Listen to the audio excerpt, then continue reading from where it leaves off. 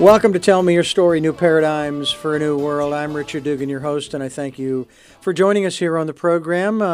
I will go through all of the particulars, as I always do every program, later, because we want to jump right into our program, and we can spread all of that good stuff around, and we will talk with our guest first as we talk about how our guest faced a battle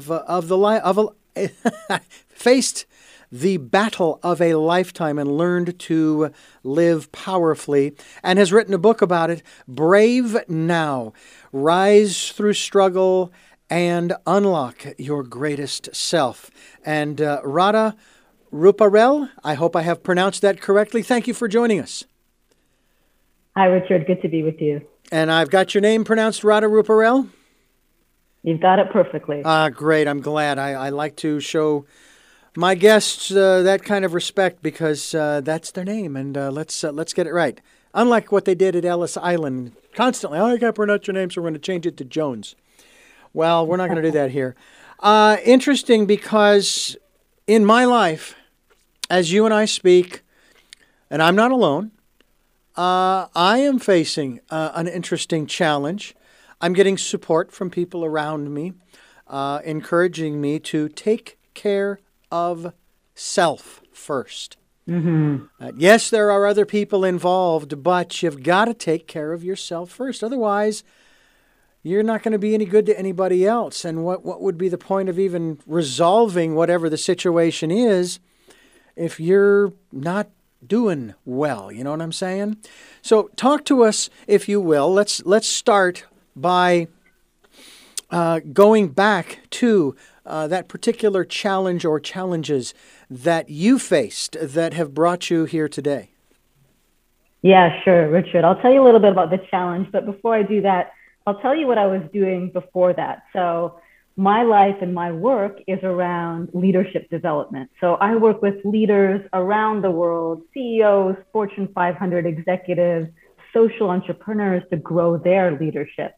And one of the things I've discovered about growing our leadership is it's very personal work.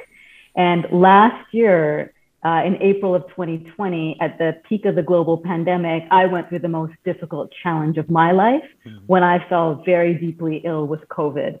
And I fell ill just at the beginning. This is New York City when nobody really else had gotten it. The city was shutting down. No doctors knew what to do. The hospital systems were overrun. And I'm one of those people who we now call long haulers, or folks who have long COVID, who, even though I got past the first couple of months that were terrifying and debilitating, I, for the last year, have still struggled with a slew of symptoms that have completely turned my life upside down. So that's the challenge that I face. And, Wow. I say that I work in leadership development, but all the lessons that I work with leaders around the world on in this last year, I had to apply to myself as I went through this really difficult experience. And of course, we all are going through our own challenges as we move through this life, whether it be COVID, whether it be the Delta variant or the wildfires here in California, and again, you can name what you want, but it's really something that I know we talk about on this program that does in this context, it does build the character that we talk about. I mean, it's one of those things where we talk about the subject of bullying, for example, and of course you hear the people who are, for some strange reason, in favor of it. Well, that builds character in the kid. You know what? I would venture that you got enough challenges in your life. You don't need other people giving you a hard time to help build character. Are you kidding me?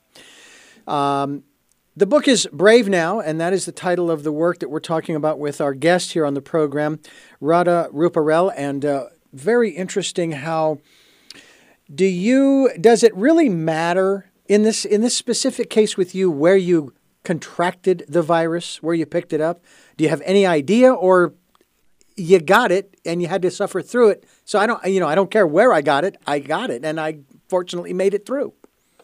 Yeah, it's a funny thing. Almost everyone asks that question, and it's something that I barely even think about anymore because I spent most of my time thinking about how I deal with it. It might have been in my building, it might have been at my local pharmacy, but I also get why people ask that question because if you haven't suffered from it, that's the thing that's on your mind. Will I get it? So yeah, it's I think all of us, whatever state we're in, we might have a different question that's on our mind. Yeah, it is. I mean, there are all kinds of. I just went through my own personal health crisis. I didn't even know it was a crisis at the time. I had a golf ball sized gallbladder gallstone, and Oh wow, they had to wow! go I in. know those are difficult. Yeah, they had to go in, and they do it. Of course, they poke a bunch of little holes in you, and then they pull it out through those holes. And that's what they did. So there, my gallbladder's gone, the gallstone is gone, and so forth. And it's like, wow. And of course, I recovered very quickly. I really did. And of course, everybody's rather amazed at the fact that I was already running around doing stuff the day of, if not the day after, the surgery, in spite of the fact that, okay, you cannot lift and you can't do these things. You got to wait a minimum 2 weeks, and then of course you got another 6 weeks, 4 to 6 weeks that in your recovery. And so I'm moving right along, feeling very good. But I had no fear, even before. Once I found out what it was, they made me feel very comfortable. I felt confident, if you will, in the surgeon. And she just, I know this, just like everybody else ought to know. With every procedure, there are risks. I mean, I know this. They're going to cut into you. I don't care if they're poking holes or slicing. There are always risks. And they talked to me about that. But of course, they also said, and hundreds of these are done every day. And people live through it and they move on to continue living productive lives. But there are other challenges. Go ahead. No, and I think you're getting to this idea that and this is the premise of my book actually, is that we all face these turning points in our lives. And some are small challenges that, like Richard, it feels like in that one, you may have built the capacity to deal with that. And I just love your attitude around going in with no fear and embracing what was given to you and being able to recover from that. But many of us will face turning points in our life where we just don't know what to do, and, for me, it was COVID, but this is not, a story about COVID. It could be a health issue. It could be the loss of a job. It could be the end of a relationship. And so the whole premise of this book is we're all going to face these turning points in our life. That's a part of being human.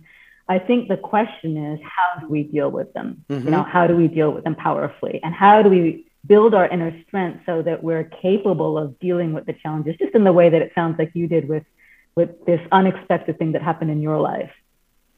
Well, I was rather taken aback in one sense by this event because, I did not know this as far as my family history until after the fact. Turns out that I'm number 5 in the family of 8.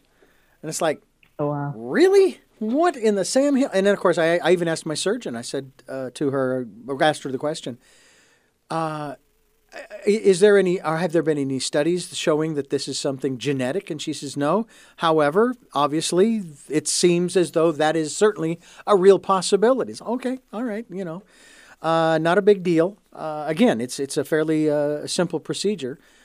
Similar to what I had in 96 when I had my lens implant. And again, it was another one of those simple procedures. But my ophthalmologist said, there's a 50-50 chance that you could lose all of your sight. And I said, then let's do it now and I was 38 at the time, 36. Let's do it now so that I can start my adjustment period if that were to happen. And of course it didn't. I'm driving and all that good stuff. We also face these challenges outside the physical body. In other words, it's not always something in that regard. Relationships that, for whatever reason, and they just aren't working out, and yet we want to hold on. We want to stay, and work it out. And I have to ask you this question in this regard. sometimes in order to save oneself, you got to walk away. As hard and as much as that hurts, as painful as it is, and I have to say, because of my own experiences, I mean, it's the death. It is, we're experiencing grief in this process. Yeah, I think this idea of letting go is such a powerful competency that we all need to build. And I think particularly in this last year, whether it's you're dealing with a relationship that's changing, people's work has completely changed, people's health, people's ability to connect with one another. And we had this vision of how our life should be. I talk a lot about in my book about shoulds, like life should be this way. I should have perfect health. I should be able to work in person with people and not on video. And we have all these beliefs around how life should be. And I think one of the skills that we all have to develop in this world that we're realizing is increasingly uncertain is exactly what you said, Richard. Learning what to keep and what to let go of. And so I was just in a conversation with some of my colleagues today, and that's the conversation we were having. What have we learned this year? What do we want to keep? So for me, I want to keep some of the things that I learned around slowing down, around connecting with people in a deeper way. But also, what do we want to let go of? And I just think it's such an important question for all of us to be asking ourselves. Absolutely. Absolutely. I will be very honest here on this program, and I will say that I have been through, and this was 23 years ago, I went through what at the time was a pretty horrendous separation and divorce from a woman that I really cared about. We had a lot of fun together for many, many years. I'm not going to sit here and say, oh my God, she was awful and it was just a terrible time. No. I love this one story that somebody tells about how, so tell me, Radha, you went to Disneyland, so how was your trip? And you sit there and you go, oh man, it was so great. And I'd stop you and say, liar, it wasn't all great. You had to stand in line, it was hot, so there are multiple emotions that we feel at the loss of a person, a relationship, a connection, et cetera, and I'm going through that again. And I can't believe, and yet at the same time, there's this part of me, and I want to talk about this as we continue, that says, yeah, this is going to be a struggle. It's going to be a challenge. But just wait until you get to the end of this particular process. It's going to be okay. And I'm optimistic. Now, do I know how it's going to end? Absolutely not. I don't have a clue as to how this is going to, I don't want to say resolve, but how it will come to fruition. How about that? Because there will come a point when it's over, one way or the other, and we think of two scenarios, but it could be a third or a fourth. And we want to talk, and we want to talk about that as we continue talking here on Tell Me Your Story: New Paradigms for a New World. I'm Richard Dugan, your host, and I thank you as well as our special guest for joining us here on the program as we talk about her book, Brave Now. Radha Ruparel is my guest, and you're listening to Tell Me Your Story, where we bring you choices and knowledge of those choices to help make your dreams come true. You know that we're looking for those new ways of living.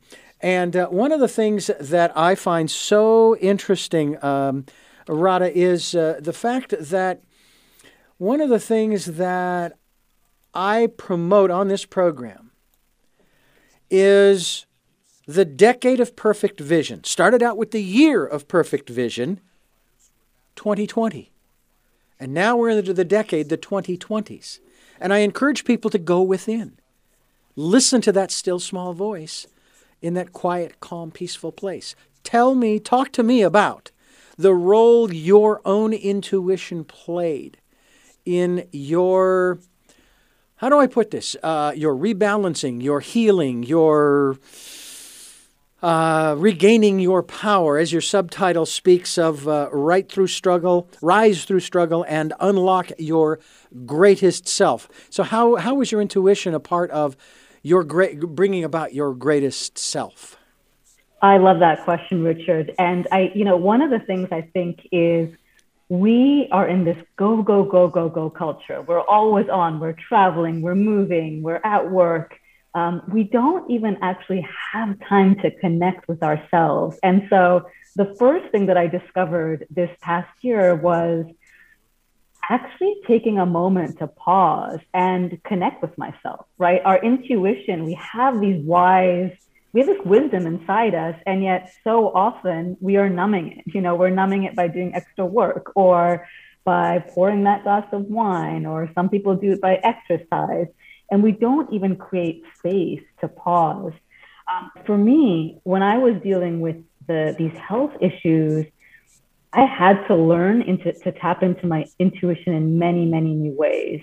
One of the things that I dealt with were deep waves of fatigue. So if I overexerted myself mentally or physically, I would be bedridden for the next day. And so that was such a difficult experience. But what it taught me was to start listening to myself and start listening to my body. And I just think our bodies hold incredible wisdom. You go into a conversation with someone and your jaw is clenched and your shoulders are clenched as well. And that's not going to be a good conversation, but we've lost our ability to even just listen to ourselves. So for myself, the biggest thing I've learned is creating space to pause and actually just asking myself, how am I doing? And I don't think most of us do that enough. No, you're right. There's another element to all of this too, especially when it's talking about relationships. And I know that people, they go there every time, and they need to stop doing that. And I'm not going there. There is no bad guy in this situation, any more than there was in my divorce to my first wife. Although I would maybe label her attorney as the bad guy, but that's a whole nother story. There's no bad guy in this situation. This is just a situation that we find ourselves in, and we have to figure out how to work through it. And we do have to go through it.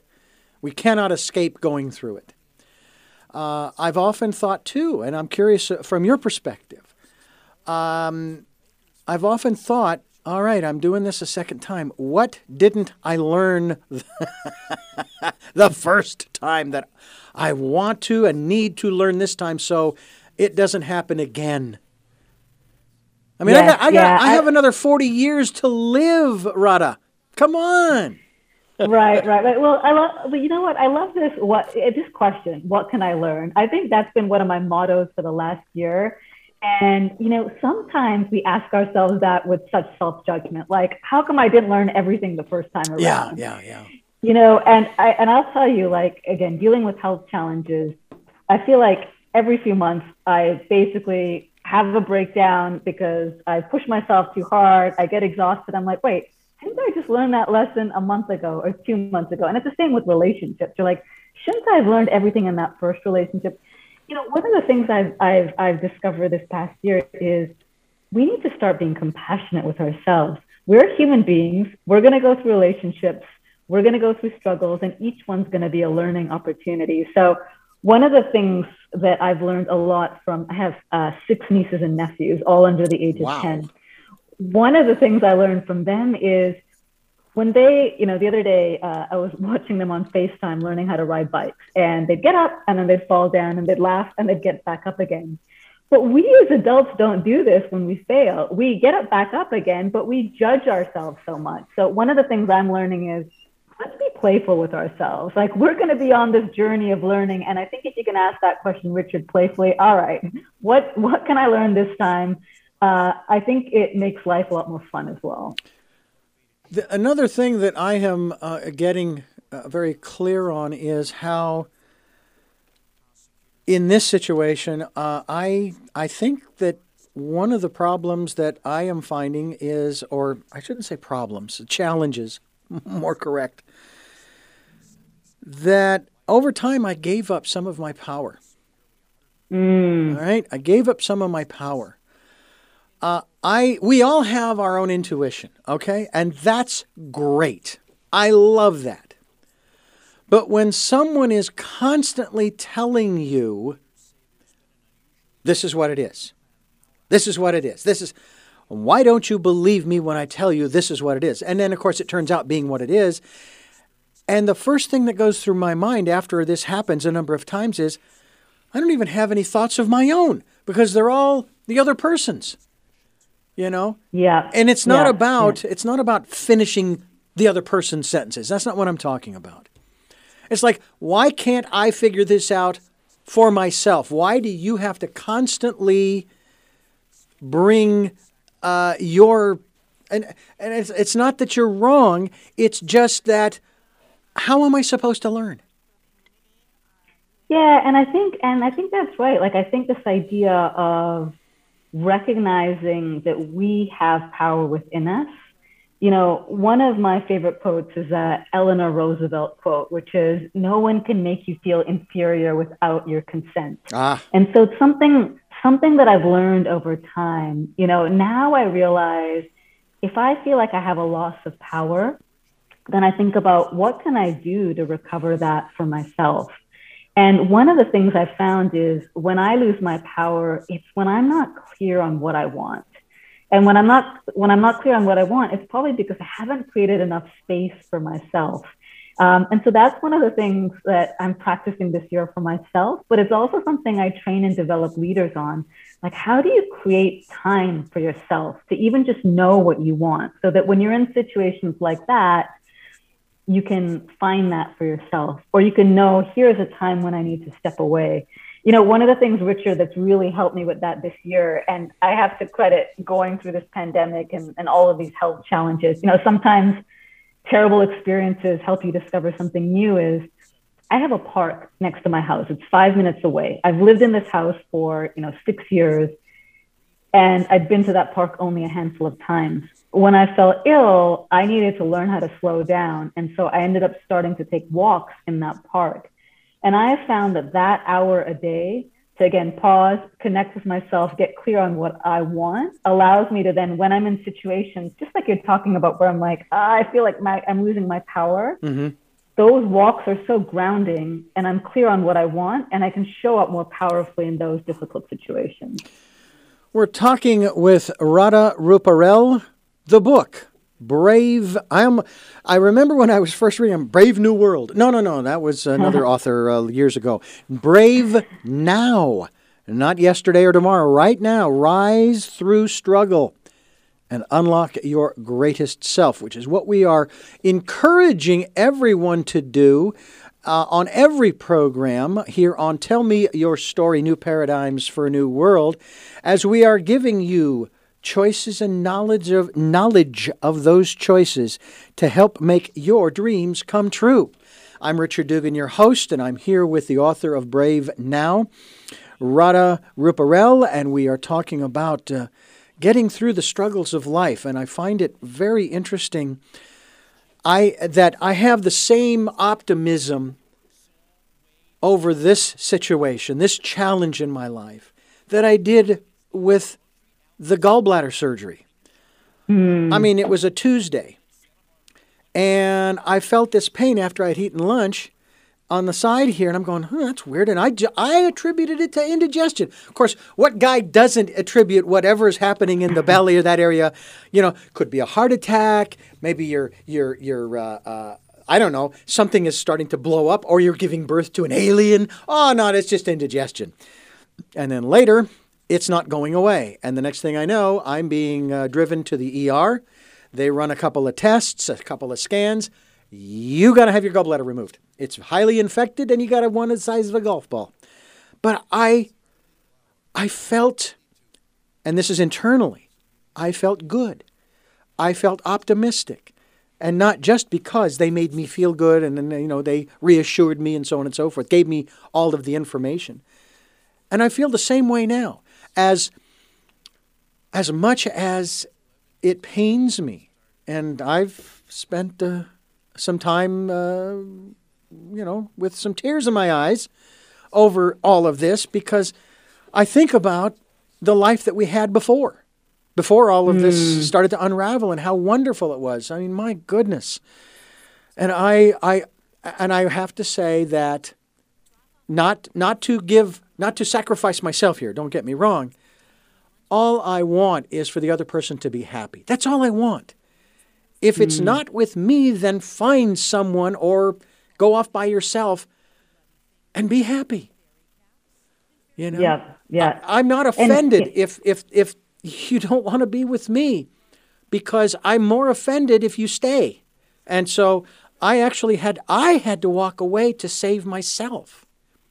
That was hard. Yeah. It was really hard. Yeah, and I think, one of the things that you said before, Richard, that I want to pick up on is when we're going through these challenging experiences, like what I appreciate about what you're sharing is you're saying, I'm hopeful, I'm optimistic, I want the best for someone, and it's hard. Yeah. And I just think this is one of those things that I've learned. Sometimes we feel like, we've got to be optimistic and rose-colored glasses, or, we're down in the dumps. And what I love that you're saying here is it can be both. And I think when we can be honest with ourselves and saying, hey, I've learned something, I want the best for others, and this is challenging, I think that's real. And it's just one of these things I've learned even with my own health battle. Like every day I have to balance both optimism that I might recover and be back to my full self, and acceptance that I have some limitations. And when I finally stopped resisting and I accepted that both can be true at the same time, it's a bit of a relief, because it's, in the end of the day, that's what being human is. It's around some joys and some hardship. And sometimes we think human life is supposed to be all about everything's perfect, everything's easy. But when we can accept that it's going to be a bit of both, and that's the human experience, it's kind of liberating, actually.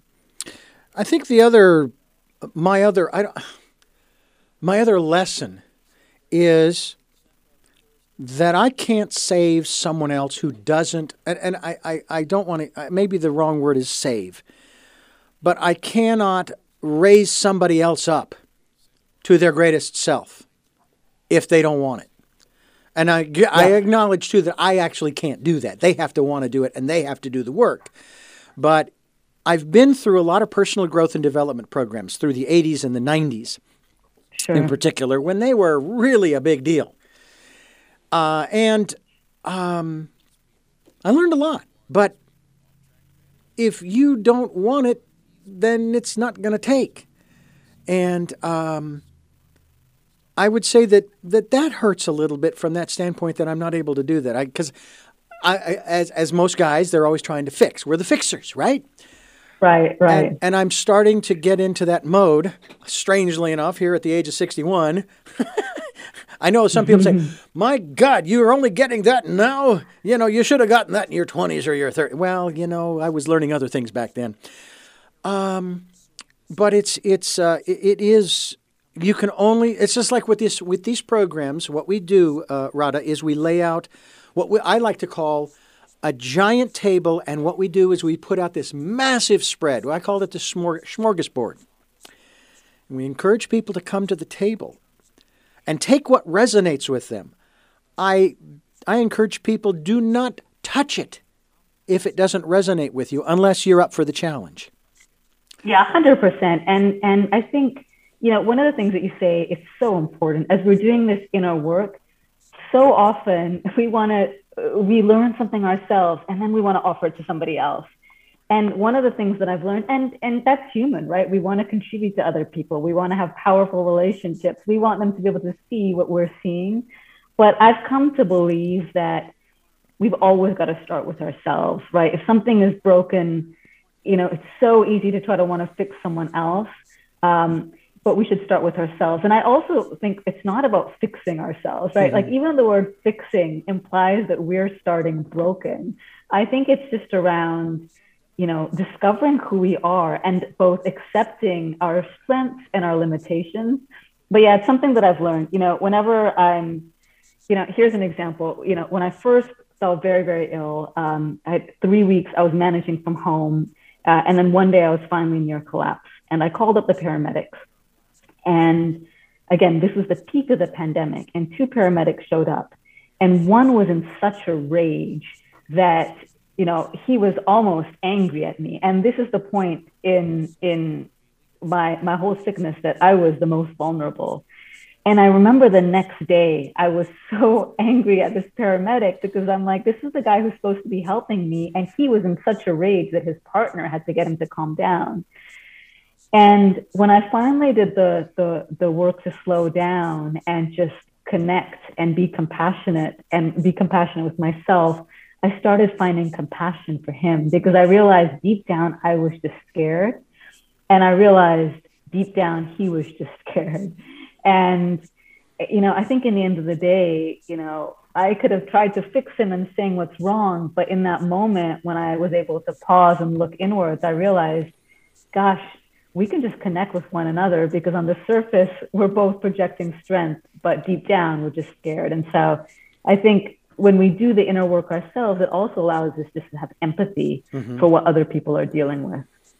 Yeah, and that's another aspect too. One of the other aspects of relationships at whatever level, and I think that we all tend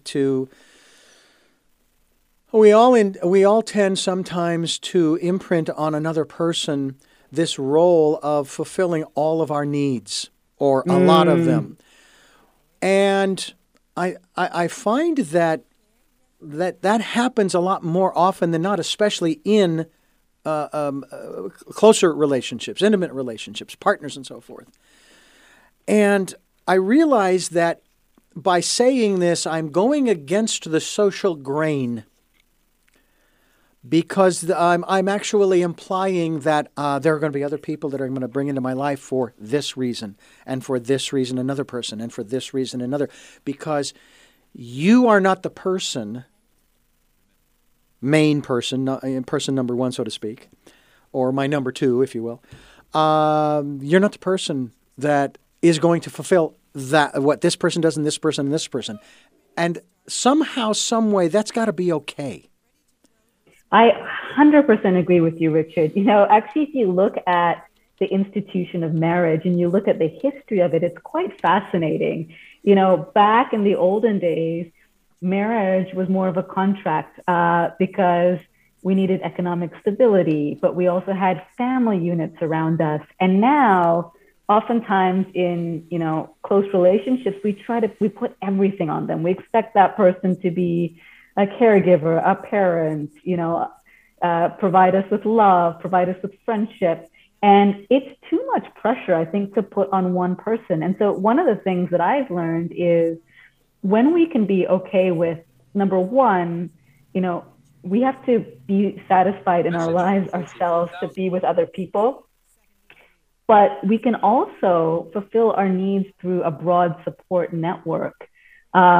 I think it frees us from expecting everything of one person. And so, even when I was sick, for example, I had many different people who fulfilled different roles. I had someone in my life who texted me every day and was that reliable person who provided emotional support. I had another person who is not that touchy-feely, so wouldn't be someone I'd talk to, but they showed up for me every weekend. And so I had a place to go. I had another person who's not very serious, but was the person who brought me humor when sometimes I needed lightness and not to talk about things. And I don't think I could have found all of that in one person. And so in some ways, embracing that this person's going to provide me with this and not that, it allowed me to see the strengths in each person, but again, not feel disappointed. And so I do think, what you're saying, it does go a little bit against our social grain, and yet maybe if we actually accepted it, we'd have much more fulfilled lives and a lot less pressure and expectations. Well, I have to say that I think that is one of the problems we have in our society. And again, as I said, it goes against the social grain because, we're going to open up ourselves to other people. But by the same token, sometimes that happens naturally anyway. You're going to have a best friend, for example, and you may be in a relationship. It could be a marriage or just partners, what have you. But you like to hang with this best friend a lot because you've been through a lot with that person. It's funny, I'm very much into milestones, and I take great pride, maybe I shouldn't, but I do, in the fact that my best friend and I are celebrating this month of this conversation 50 years. We met 50 years ago today in, what was it, 6th grade? Something like that, 6th or 7th grade.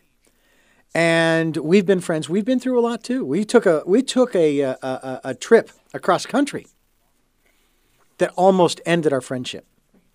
And I just surrendered and I said, you know what? I'm not willing to give up this friendship, this relationship over, and in this case, it was over money. By the same token, there are situations we go through where sometimes it's time to say, you know what? I love you, but I have to move on. Yeah. And that's a tough one. It is really, really hard.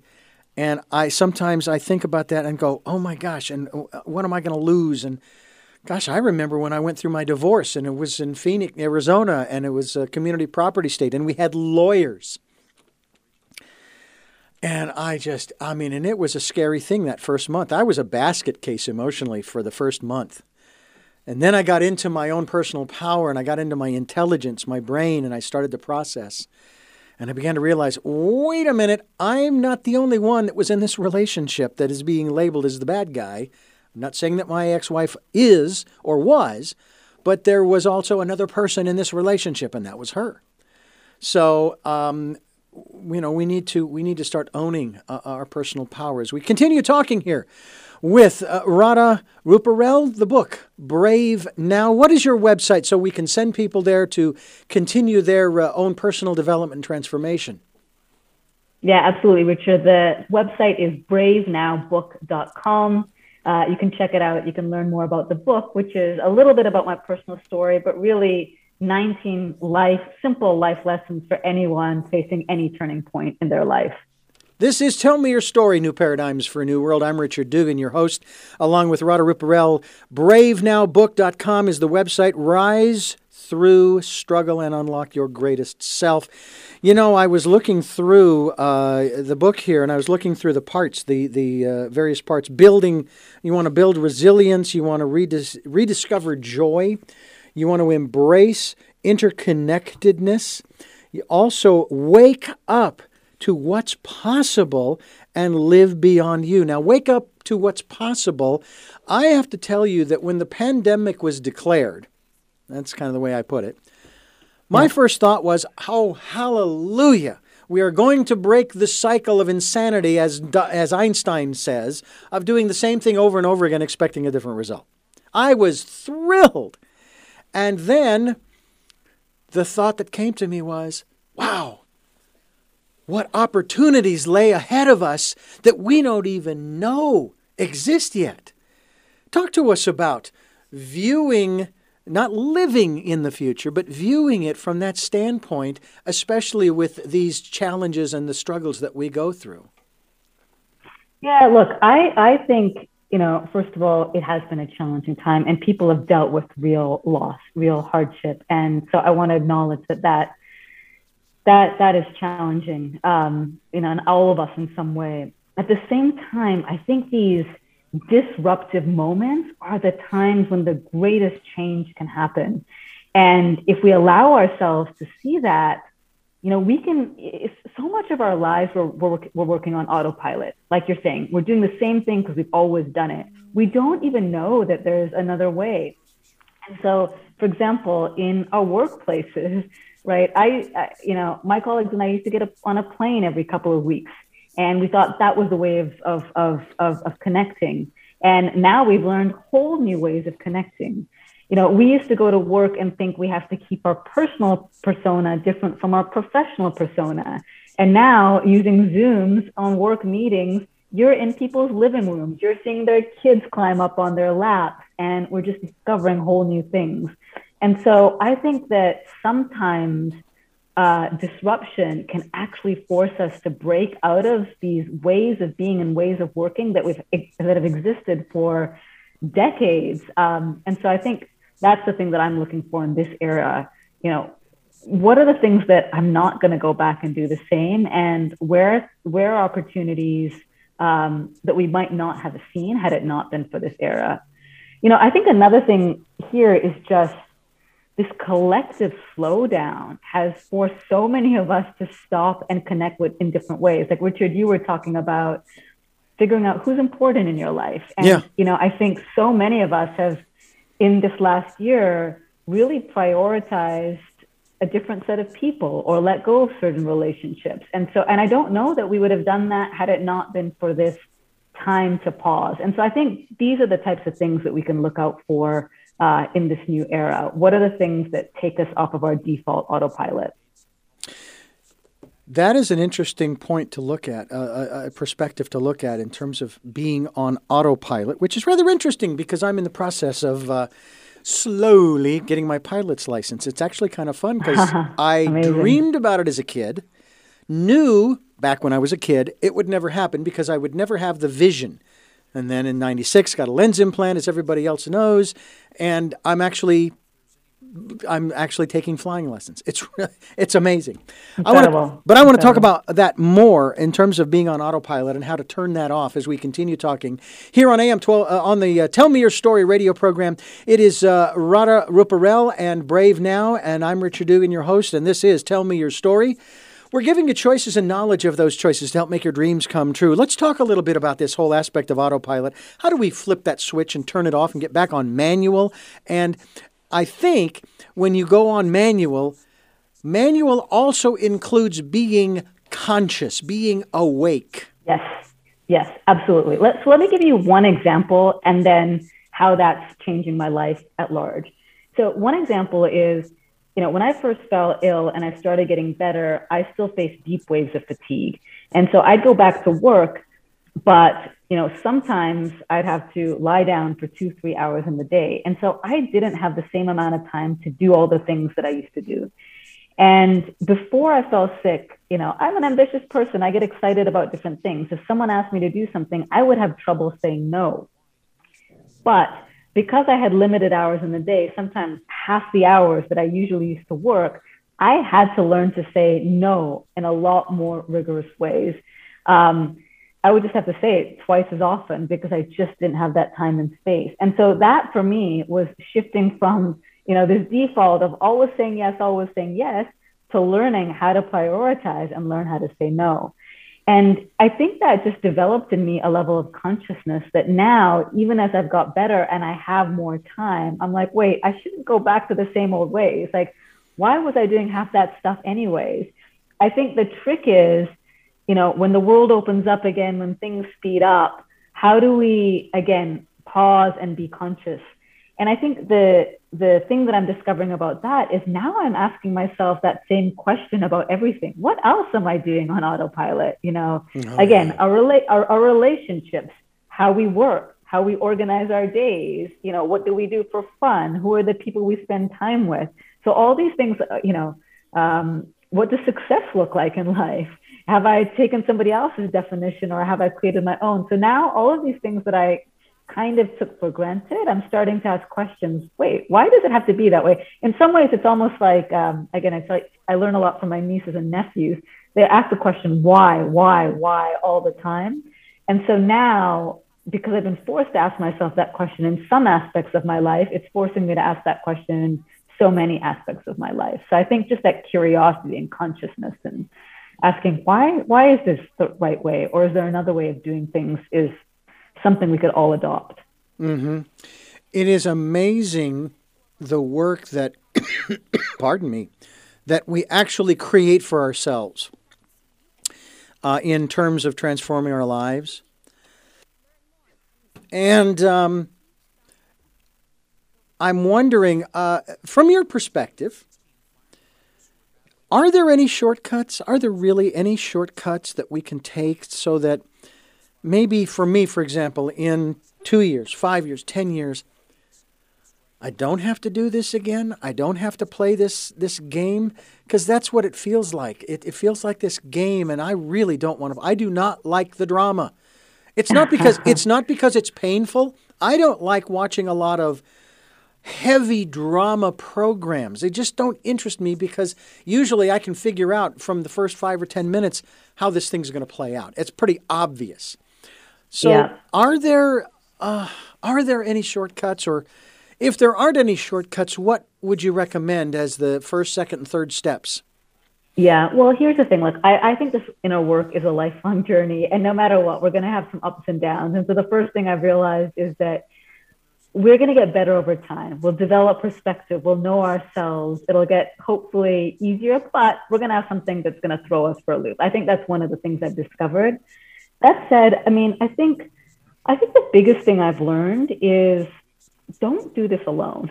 You know, I think the thing that's helped me most is community, a community of people who I can come to when I'm struggling with things, a community of people who know me and what I stand for. And so, you know, even this past year, when I was facing real challenges, that community, those people are the ones where I could be very open and vulnerable and honest and say, I'm struggling. I feel like I'm repeating the same patterns I've had before. You know, what are you seeing that I'm missing? And sometimes just having this space to also say, I'm struggling, and hearing somebody else is struggling and realizing, all right, I can be a little bit more compassionate with myself. Sometimes just having a space to work things out. So I would say that's the biggest thing. So often we try to deal with this stuff alone and we think we're alone in it. You know, Richard, when I wrote my book and I put it out in the world, the biggest thing that I've gotten out of it is hundreds of people coming to me and sharing their stories. And what I realized from that is we're all disconnected and we're all dealing with things. And the more we can actually open up about it, as opposed to wearing these invisible masks and pretending to be strong and pretending we're the only ones dealing with things, the easier it is, because you start, I don't know, you start resisting it a little less and thinking, wow, this is just a part of being human. Wow. You have some would say you've been through the ringer. You know, I mean, I've had the flu, but it's been a long, long time. I mean, again, the most serious thing I've had recently was they had to. It happened. Ironically, it happened one of the 2 weeks of the Olympics, and so I was joking around afterwards, saying, "Oh yeah, I got the gold in the gallbladder clean and jerk." But it's been a long time since I've been laid up. I do remember once when I worked 21 hours straight, and my body just said, "That's it. We're shutting down." And I was in bed for 3 days. Yeah. You know, but it's not only illness that takes us, or sometimes accident. You know, broke your arm, broke your leg. You know, other things of this nature. It is again those other hurts that you don't see. You know, obviously. And I've learned a few I've learned that there are certain of those old, somebody said, oh, I don't want to be sexist, but the phrase is appropriate, old wives' tales. Although I suppose you could say old parents' tales, but needless to say, one of them is sticks and stones will break my bones and words will never hurt me. And it turns out that's a lie. It's not true. Now, here's the kicker, though. Words will never hurt me if I put it in perspective. 100%. You know, this is one of the things that I've just taken away from this whole year. Like, everything is a matter of perspective. By the way, it's not just words that other people tell you. It's also the words you tell yourself. Like, hello. Let me share an example with you, Richard. You know, when I first fell sick, you know, I would wake up in the morning and I'd say, this is a bad day. Or sometimes I just beat myself up. I'm like, how is everybody else getting over this and I can't? You know, and that language that I was saying to myself, it was just destructive. And so one of the things that I've learned is the words we say, like the words others say to us matter, but so do the words we say to ourselves. And here's the thing, language is one of our most powerful tools. It's one of our most creative, generative tools that we have. Everybody has access to it, and it can shift our perspective. So, you know, after a couple of months of saying, this is a bad day. I'm not strong enough to deal with this. How come I'm not able to deal with it? I started being a lot more intentional about my language. So instead of, you know, if I woke up and I was not feeling well, instead of saying I'm having a bad day, I would just make a slight shift and say, hey, I'm just having an off moment.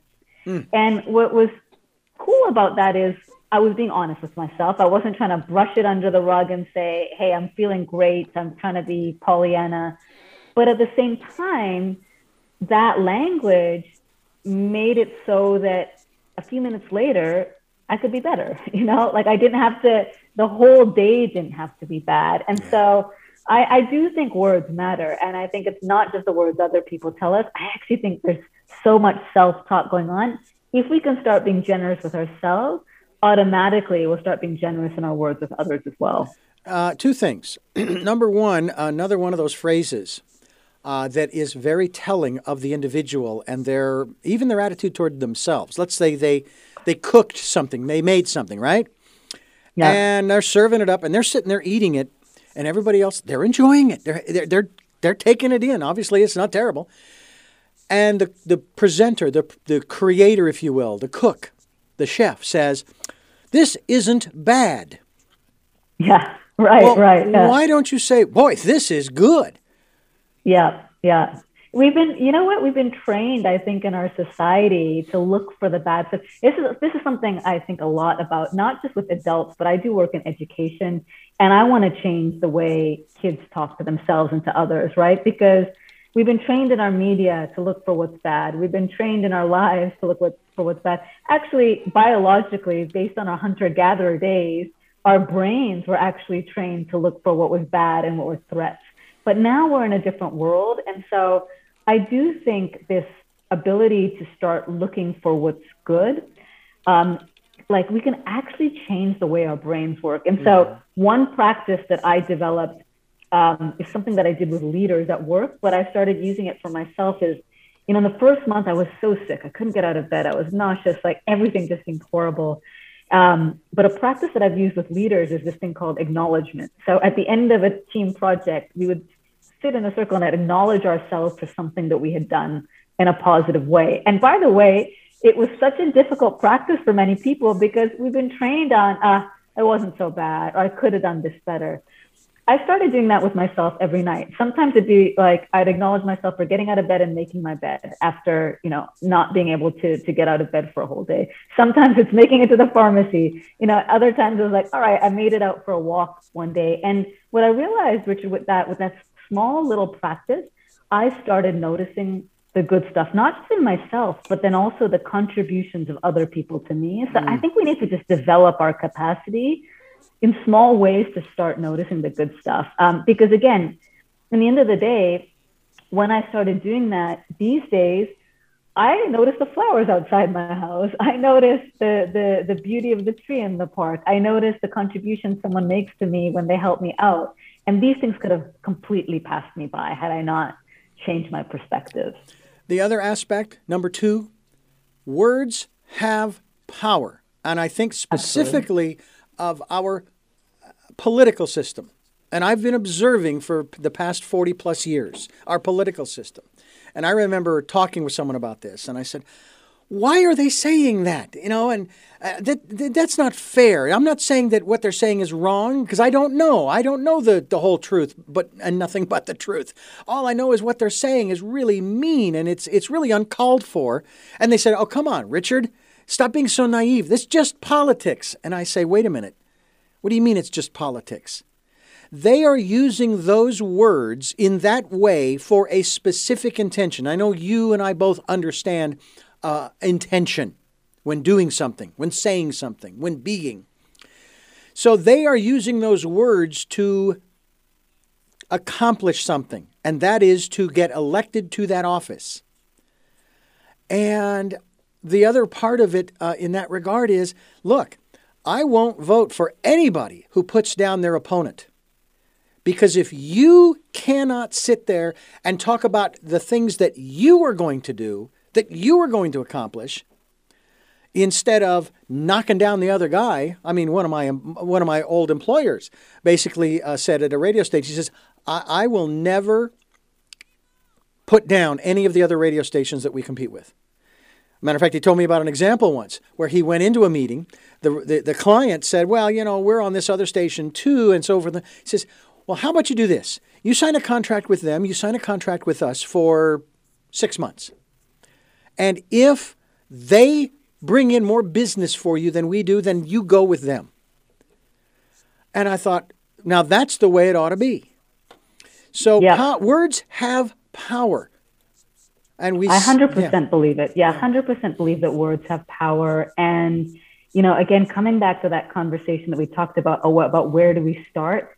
I've started realizing I'm going to start with myself. And so, again, if I think about earlier in my life, I don't think I realized the power of words. I don't think I realized that they can influence someone else. It can change someone's entire day. In our political systems, like, it can actually change people's actions. And so I think a lot more intentionally now about my words and how I use them, exactly what you're saying, in a way to generate what I want in the world. And I think what it comes down to is when you're clear on your values, when you're clear on what matters to you, then you can use your words with that in mind. And when you're not, or, if I think that's our challenge right now, it's both our words, but are we clear on what matters? And so I think that's just one of my biggest reflections. Like, I think in this era, how can we pause and step back and really think about what matters in the world? For me, it's generosity,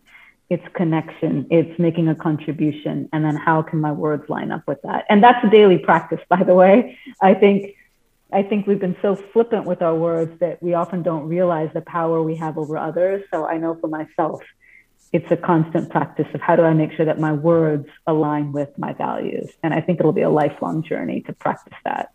Yeah, it can get to be very hard.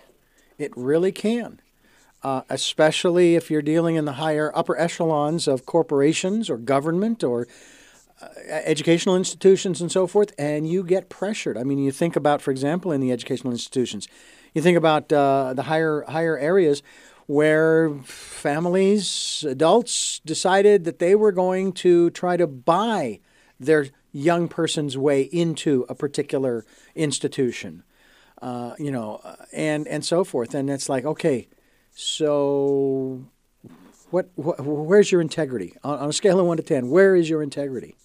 Yeah, and I think one of the things that I believe is, here's a moment in time, and this is why I do work in education, where we actually have to stop and reimagine education. And so much of our education was around academic outcomes and doing well on a test. And I think we need to stop and think about what's a broader set of outcomes. How do we develop the next generation of people to be conscious, to be aware of themselves, to learn how to connect with one another, to actually think about a commitment in life bigger than themselves? And so I hope we can start at a younger age, because I think by the time you get to adulthood and you're in these systems and you're disconnected from this deeper purpose, that's just the manifestation of it. So it's one of my commitments around how do we stop and even just rethink, how do we reimagine society, starting with how do we rethink education? Radha Ruppel is my guest here on the program, and we are talking about her book, Brave Now. BraveNowBook.com is the website. We certainly hope that you'll go there and continue listening to Tell Me Your Story, New Paradigms for a New World, where we are giving you choices and knowledge of those choices to help make your dreams come true. We also would love for you to participate in the Decade of Perfect Vision. Spend some time going within and listening to that still small voice. I want to ask you a little bit more about that in terms of intuition. Is there ever a time when you're rolling down the path and you've reached a certain plateau? It's like, I don't need to listen anymore. No, I'm a big believer in listening, both to ourselves, but there's times when sometimes, one person, I know for myself, I have limitations. I have a certain perspective. So I've learned to listen to myself. The other thing that I've learned, Richard, in life is to have a diverse set of people around me that when I'm struggling, I can ask them for support. And the trick here is the diverse set of people. I find some of the people who've contributed the most to my life are people who I disagree with. But when we've built a relationship and we can actually be playful and laugh about that, actually some of my colleagues at work who I respect the most, we have very different ways of thinking about things. But because we've developed some trust, and because we each understand that each of us brings something unique, whenever I'm stuck on a tough problem, it's often those people who I go to. So I've learned to, I think listening is important. I think it's a capacity that underdeveloped in our world. I want to see it more developed in our corporations. I want to see it more developed in our education systems. And I think we need to listen to ourselves. But I also think we need to learn how to listen to people who have vastly different perspectives from us, because each of us have limitations, and no one person can solve, some of our most complex challenges alone. You make a very interesting point about the people you surround yourself with, and it dovetails a little bit into a chapter of my book that talks about, bring around you those individuals, in this case, who are going to support your choice, whatever your choice happens to be. Don't bring people around yourself who are not going to support. And I'm not talking about yes people, okay? Because you can actually bring people around you who are not going to be yes people, but they're not no people. They're saying, hey, I like what you're doing. Go for it. It's absolutely. It's not my path, but I think it's great what you're doing. Go. Yeah, I love it. I think that some of the people in my life have been the ones who believe in me. They encourage me. And I just think it's important to have those people. And I agree with you. Oftentimes they're not the ones who will agree with me at the beginning. But I know deep down, I think it comes back down to values, Richard. Mm-hmm. In the end of the day, it's values and people. For me, one of my biggest values is generosity of spirit. So I like to operate around me with people who have a generosity of spirit. So I know that I can come to them, and I know they'll be honest with me. And I know that as they share their advice and their thoughts, they're coming with the best intentions. And if I know that, then I'm capable of hearing anything, even things I may not want to hear at first. And I think that's the biggest contribution. Yeah. We are talking with Radha Ruddapel, Brave Now. BraveNowBook.com is the website. I'm Richard Dugan. This is Tell Me Your Story. We're giving you choices and knowledge of those choices to help make your dreams come true here on this program as we talk about those new ways of living. I often say that's what we're looking for, Radha, is new ways of living, because all you have to do is look around you. The old ways just aren't working anymore. So we encourage people to go to that smorgasbord table and partake of what is little or as much as you like, and come back again and again and again. And the people are.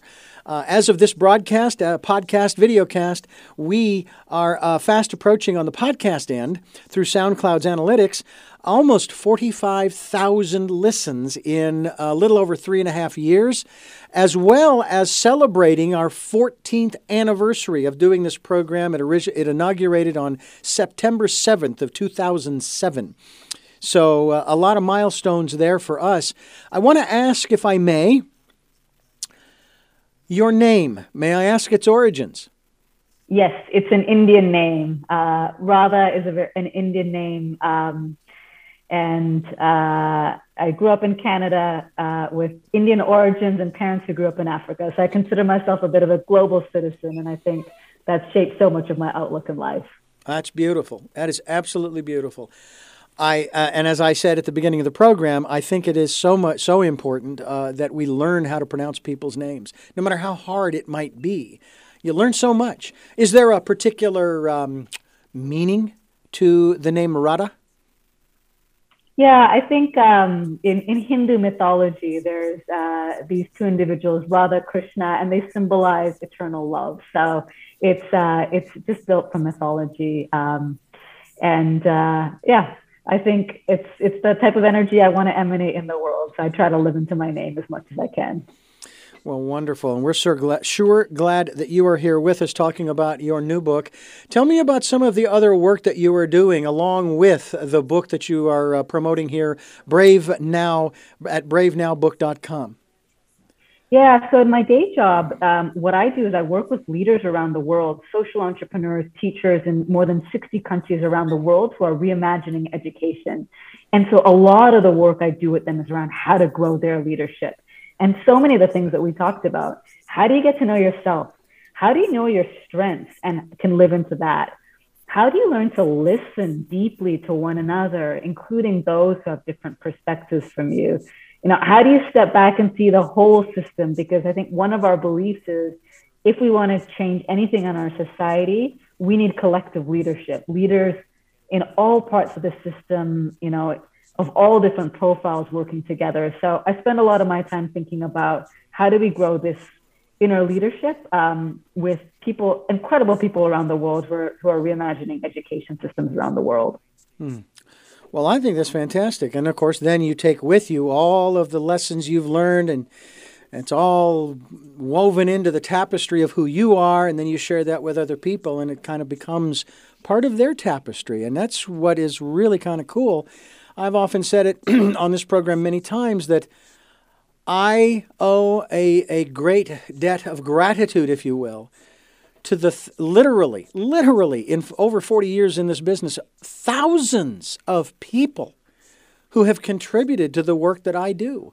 Yes. This kind of goes back also to what you said earlier about sort of acknowledging our strengths. I mean, I can sit here and I'll be the first one to admit, I got a pretty good size ego. All right. But I can also bring that down. But I can also say with confidence and humility that I am good at what I do. And I know this. I know this from inside. And that's all I'll say. I'm not going to sit here and go through details of this interview, that interview, this piece of production, I just know that my talents are here in what I do. And exactly. And I think if we can start connecting with our strengths and our passions, and like you're saying, with some degree of humility, but also some degree of conviction, yes, then we have the opportunity to live into them. And then instead of living lives where we're spending our energy on things that don't matter to us, we can actually spend our energy on things that we care about. And if we're good at them and we care about them, then we can make a difference in the world. And so, in education systems, and even when I spend time with my nieces and nephews, one of the things that I want them to think about is you don't have to know your strengths right away, but can you just discover them, and can you lean into them, and can you own them? And again, own them with some humility, because every strength has its shadow sides. Mm-hmm. All my strengths, I recognize there's some dark sides around it, but I can own those too, and I think what kind of world would we live in if every single person knew their strengths and were able to live into them? I mean, I think it would be such a powerful world. We'd accomplish a heck of a lot more than we have in the last 1,000 years. We would exactly, and we'd be joyful too. And joyful, right? Yeah. I want to talk a little bit here in a moment about that as we continue talking with Radha Ruddapel. The book, Brave Now, bravenowbook.com. I'm Richard Dugan. This is Tell Me Your Story. And we are here with the author of Brave Now. BraveNowBook.com is the website. We encourage you to go there. We, of course, will be linked to that website so people can go straight there while they're listening or watching these programs, these videos, these podcasts, this interview of Tell Me Your Story. We are on SoundCloud, iTunes, TuneIn Radio, Spotify, Stitcher, Player FM, Blueberry. We are also on iHeart and Amazon. We're also on YouTube, where you can watch these interviews and subscribe. I'm up to a whopping 33 subscribers. I've been there, I don't know, I've only been there a few months. So I'm happy to have 33 subscribers, but I know other people are watching. And it's great. So please enjoy. People are reposting the programs to other sites, and I thank you for doing that. People are commenting. Please leave a comment. Hey, I have actually received, I don't know what I want to call it, criticism or correction per se, but I have received information that I take to heart, and I say, okay, I can do that. That's not that hard to do. If, and everybody's different, so I'm willing to listen to that. I'm here to learn. I am here absolutely to learn. We are talking with Radha Ruddapel, and I want to ask you about this one part of the book about rediscovering joy. There's a phrase that I heard not too long ago. Don't let them take your joy. And with what we talked about at the front end of the program, boy, they can suck the joy right out of you. I mean, in the month of May of 1998, I didn't have any joy. I was emotional, but it wasn't joy. Let's talk about rediscovering joy. Yeah, and I think this comes back down to that quote that I said around, I think we can always take our power. We have the power to step away and take that. But let me just share one other lesson around rediscovering joy. Sure. Here's the biggest thing. There's been studies that show we're not present. More than 40% of the time we're thinking about the past or we're thinking about something in the future, and we're not actually in the moment. And so one of the things that I've discovered around rediscovering joy is this idea of presence. Like, I'm with you, Richard, right now. If I am fully with you, all of a sudden I start being more present. As I'm more present, I can find joy. Another example of this is, when after a month I had been secluded in my house because I wasn't able to go outside. I didn't want to be infectious. But when the doctors finally let me go outside, I went outside, and for the first time, I took a breath of fresh air, and I really took a breath of fresh air, and I noticed it. And I just hadn't even been present to the wonders of breathing, the ability to walk. And now, when all of that stuff had been taken away from me, like for months, I couldn't, go for long walks. Now, every day when I go for a walk, I am so present to the fact that I'm walking right now. And I know it sounds so silly and so insignificant, but here's the thing about joy is when we can actually just start noticing what's already there in front of us, we don't have to go seeking it elsewhere. Half the time we have the opportunity to have joy in the connections we have, in the beauty of nature, in the things all around us, but we're just so not present that we miss it all. And so I think that's the biggest thing I've discovered is if we pause, if we're present, if we're actually spending time with the people we're with and fully with them, we can find so much joy just in that.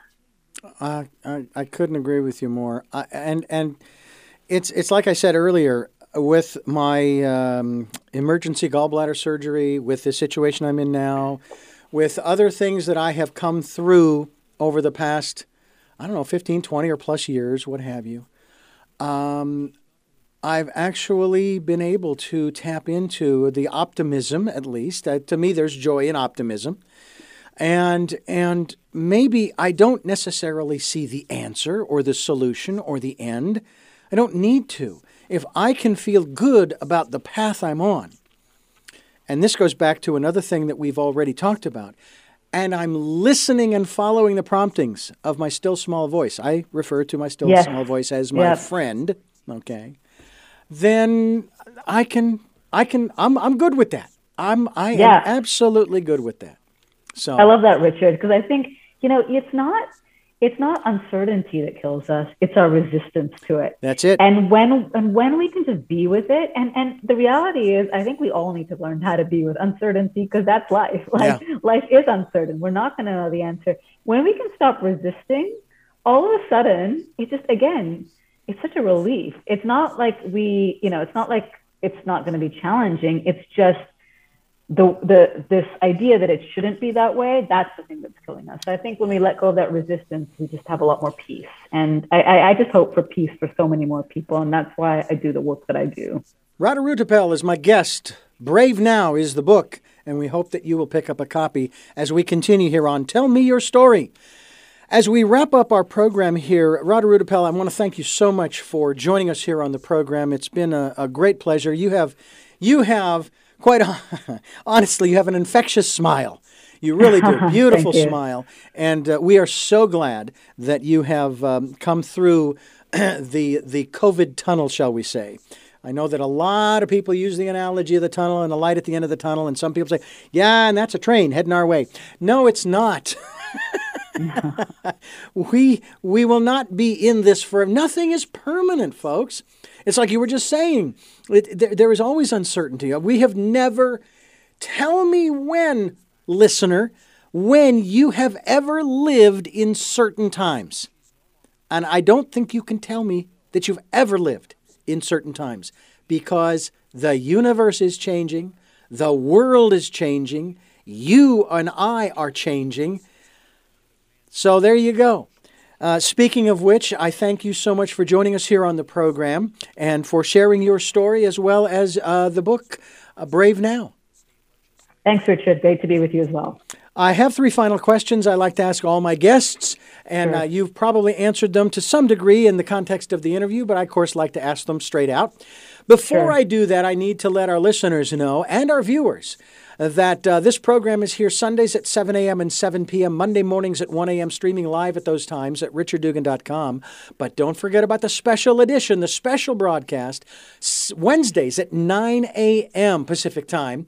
Podcasts are on SoundCloud, iTunes, TuneIn Radio, Spotify, Stitcher, Player FM, Blueberry, and many other locations, too numerous to mention. And also wanting to let you know that the video casts on YouTube. That's right, YouTube, where you can watch them. I hope you'll subscribe. I hope that you'll also go to her website, bravenowbook.com. And also encourage you, if you can, support us financially. We have a PayPal account for your security as well as ours. Just type in richard@richarddugan.com when you send us whatever support you can send us. And also participate in the Decade of Perfect Vision, where you can basically sit in the quiet stillness of yourself and listen to that small voice giving you guidance and encouragement and inspiration. It's all there for you, all there for you. It's not for anybody else. I've told this story before where if I could find a place on the planet where I could just go and just be by myself, where it's quiet and peaceful, and then it dawned on me that if I could find that place, so could everybody else. And then it dawned on me for a second time, there is a place where nobody else can get to. And that's the still, quiet, small place, if you will, within my inner life. So I encourage you folks to go there. With all of that being said, let me ask you the first of the three questions. Who is Radha Rudapel? Oh, that's a great question. Who am I? Wow. It's a deep question, Richard. I would just say I'm someone who's committed to generosity and joy in life, and that's who I am, and that's how I show up in the world. Well, I also have a question for you. What is it that you hope to or want to achieve through the work that you're doing now? Yeah, that's clear to me. I think in this world, we have so much unnecessary suffering. And what I want is that people can discover some inner strength so they don't have to suffer unnecessarily. And so they can live lives that are joyful, where they can follow their passions. Because I just, what we talked about before, I just imagine that type of world and it gets me excited. So that's all I want in the world. Getting rid of unnecessary suffering and having people live fully into their strengths. That's a world I'd love to live in. And finally, what is your life's purpose? My life's purpose is helping others discover their inner strength that I already think exists within them, and helping them ignite that light within themselves.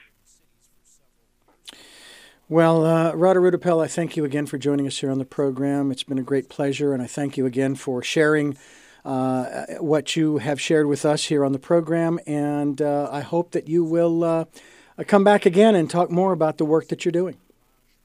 Thanks, Richard. So nice to be with you. Love the questions. BraveNewWorldBook.com is the website. Radha Rudapel is my guest. You have been listening to Tell Me Your Story, New Paradigms for a New World, giving you choices and knowledge of those choices to help make your dreams come true. And until our next broadcast, podcast, videocast, love to love.